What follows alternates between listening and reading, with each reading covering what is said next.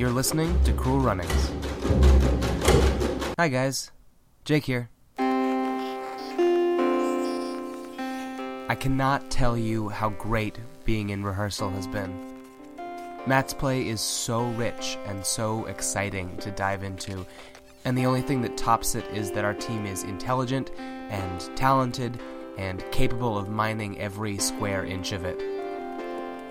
One thing I keep getting stuck by is watching our actors articulate with their bodies, and in particular their fingers and their toes are like lightning strikes. It mirrors a style of performance native to Bali that both Artaud and Matt Menachino, in this play that we're working on, deepen into.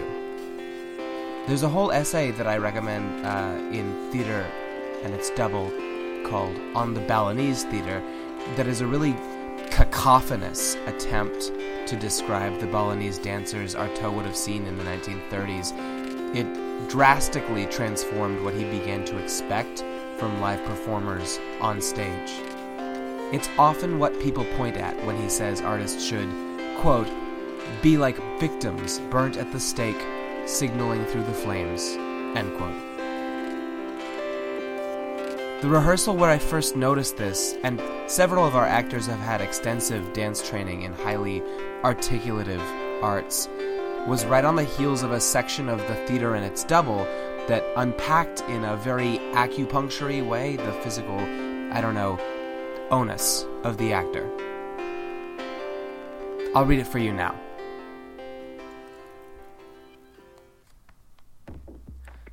One must grant the actor a kind of affective musculature, which corresponds to the physical localizations of feelings.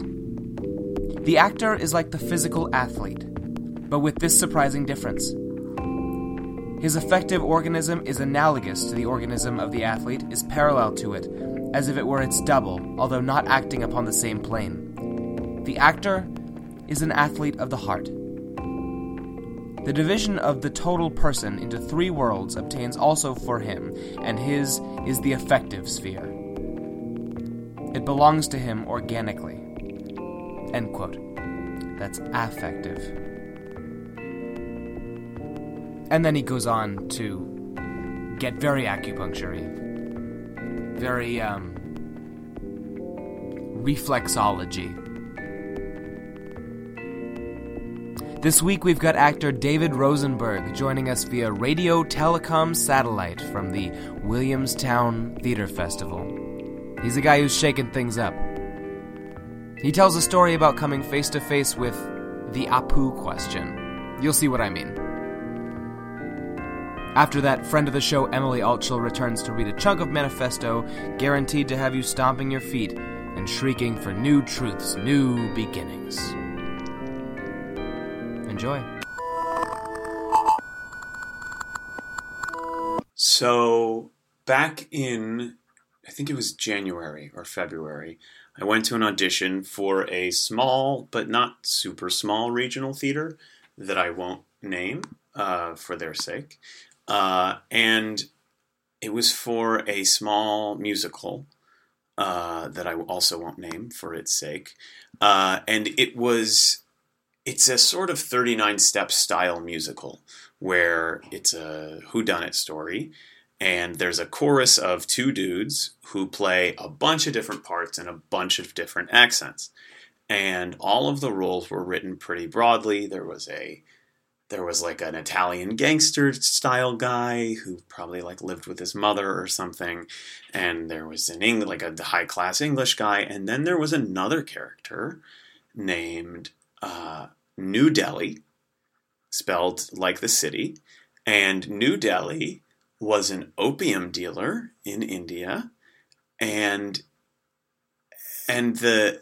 all of the people called back for that part, including myself, are little skinny white dudes, and we're all called back for this part of New Delhi, and we're all looking at it going, oh boy, that's kind of strange. And then the director says to us, as if to clarify, as if to make this all better, this director, who's this kind of like Tweety-looking guy, seems like a perfectly nice guy, and he says, so this character just so you guys know, he's like any Indian cab driver you've ever met. And it got some polite laughter in the room. And I remember distinctly not laughing and then thinking to myself, oh, should I have laughed at that? And then thinking to myself, no, of course you shouldn't have, because it was super racist. And so then now I have to walk out of the room and prepare the side, which was not sent to me in advance. And I think if it had been sent to me in advance, I probably wouldn't have gone to the callback because I found the material really offensive. And so I go into the other room and I'm practicing, and I'm in the hallways of Pearl Studios, of Pearl 500, and which is already like a very sort of hot, crowded, stressful place to be. And there's all this music bleeding into the hallway from like auditions for La Cage aux Folles. And I'm sitting there thinking, do I really feel comfortable going into the room and doing this? Because, voices and accents are something I pride myself on. I think I'm good at that. But I also pride myself on not being offensive or taking opportunities away from people of color who might better portray this part. And also, I just don't feel super comfortable doing it. And so I'm outside, and I can tell from the comment that we got from him earlier that he wants us to go really big with it. And frankly, if I wanted to, right, I could probably give them a big Hank Azaria Simpson-style Indian accent. And in that moment, I just had this moment of like, I don't know that this is what I want. I don't know that I want this job if it means going in there and lampooning other people's cultures, especially a culture I don't know at all. And I also knew that the play itself was written by like a probably 60-something white guy. And I didn't feel super comfortable about it. And so part of me was thinking about leaving, and part of me was thinking about staying. And I ended up staying just because I figured it would be rude. And I gave them the sort of worst, half-assed, like upper class Indian accent that I could muster. I had recently done a reading with this guy, Douglas Sills, who's like a really great actor. And he was cast in the part of like a Persian man. And somehow he emerged from that reading with his dignity. That was of a George Bernard Shaw play. But I didn't trust that I had the sort of power that Douglas Sills had to do that while maintaining my dignity. And I went in and I gave a bad audition.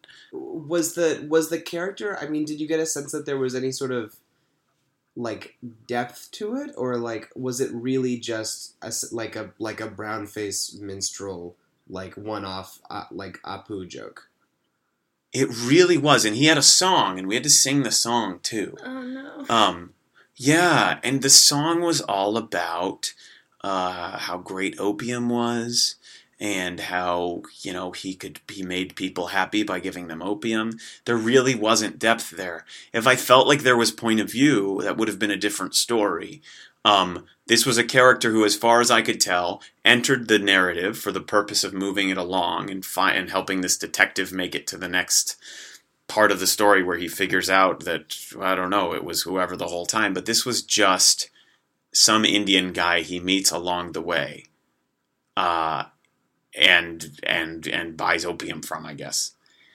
Did you, I mean, I love that you use this audition almost kind of as a form of protest, but like, was there a part of you that felt uncomfortable, like going into an audition room and not doing what you're trained to do, which is like putting your best foot forward? Absolutely. Yeah. Every part of me wants to be the darling of the room. I'm a total teacher's pet and a kiss ass. And so for me to walk in there and be like, I don't approve of what we're doing, but I'm not going to say it directly. I'm just going to do a bad audition out of spite. And I don't know that's exactly what I was doing. But that was really uncomfortable for me because we're trained as actors all the time that every job is important and we should be actively pursuing every job. And it was such a weird thing to say to myself, I don't really want that. I don't really want this job. And, I was just waiting to leave because it's like, well, at this point, I don't need to be here. I know I don't want, even if you offered me this job, which was geographically convenient for me. It would be in Colorado, near where my mom lives, but not worth it for supporting a piece of art that I thought was like really exploitative, I think. Really, I want to hear your accent, and I want to give you permission for it not to be racist or a co-opting of anything. Right. So I think what they wanted was this, like a very heavy accent, right, that you can really make fun of, because isn't it funny that other people aren't American? And I think what I ended up giving them was just like right here, and I maybe had a little bit of lilt to my voice. Like, this doesn't really sound like anything.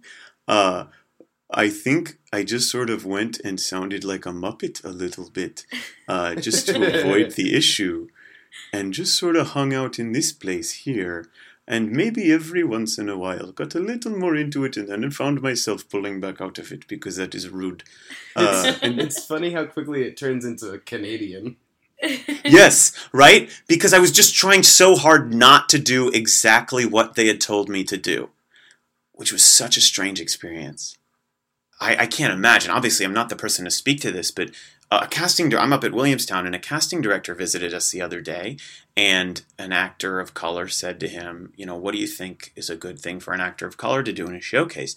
And this casting director is a good guy who provides a lot of opportunities to people, and he said, well, you need to show the urban side and the upscale side.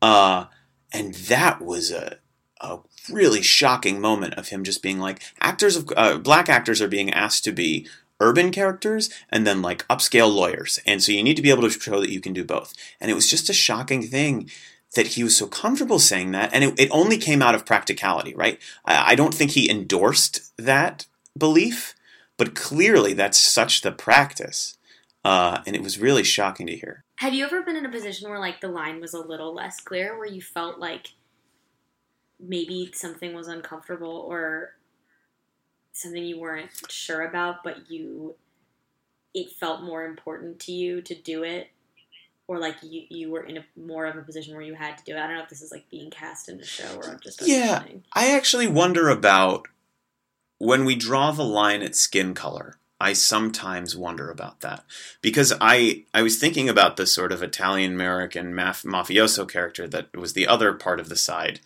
and I was thinking, I don't feel I felt more comfortable doing that, but why? And certainly it has to do with sort of biases towards skin color, and that's a real thing. But should we feel any more comfortable being a leprechaun or a sort of money-grubbing Jew or a Goomba Italian guy? I don't know, to borrow a phrase from Michael Lorse's appearance on your podcast. And also when asked to play gay characters, if someone asks you to be a little gayer, that's always a weird thing.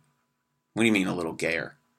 And I'm not perfect. Of course I succumb to these kind of things all the time, and I probably traffic in stereotypes all the time. But sometimes you gotta draw a line, right?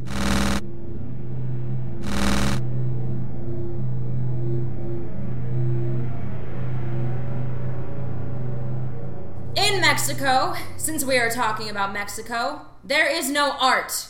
Things are made for use, and the world is in perpetual exaltation. To our disinterested and inert idea of art, an authentic culture opposes a violently egoistic and magical, i.e., interested idea.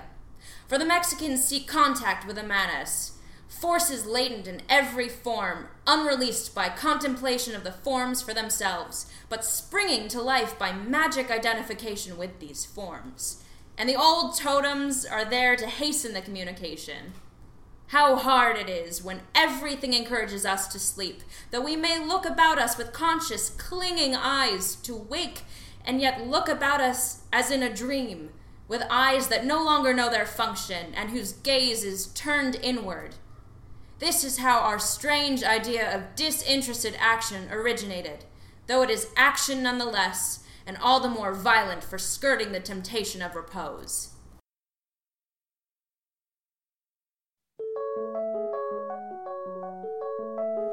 Cruel Runnings is produced by Serena Berman and Jake Beckard, and in a larger sense by Artilliers, a new paraclassical theater company.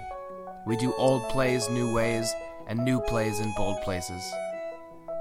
To learn more and to support Artaud at the Dream Up Festival at Theater for the New City, check out our Kickstarter, linked in the description. We're over a third of the way, but we need more help. If you like what you hear, you'll like what we do. And if you like what we do, a little help makes a big, big difference. Or find us at facebook.com/Artilliers, ARTILLIERS, to learn more about the company and about us. Thanks to Serena, David, and Emily for their work this week. Stay tuned. We've got even more good stuff coming up, including some really special guests that I won't ruin yet. Thanks, guys. Keep it cruel.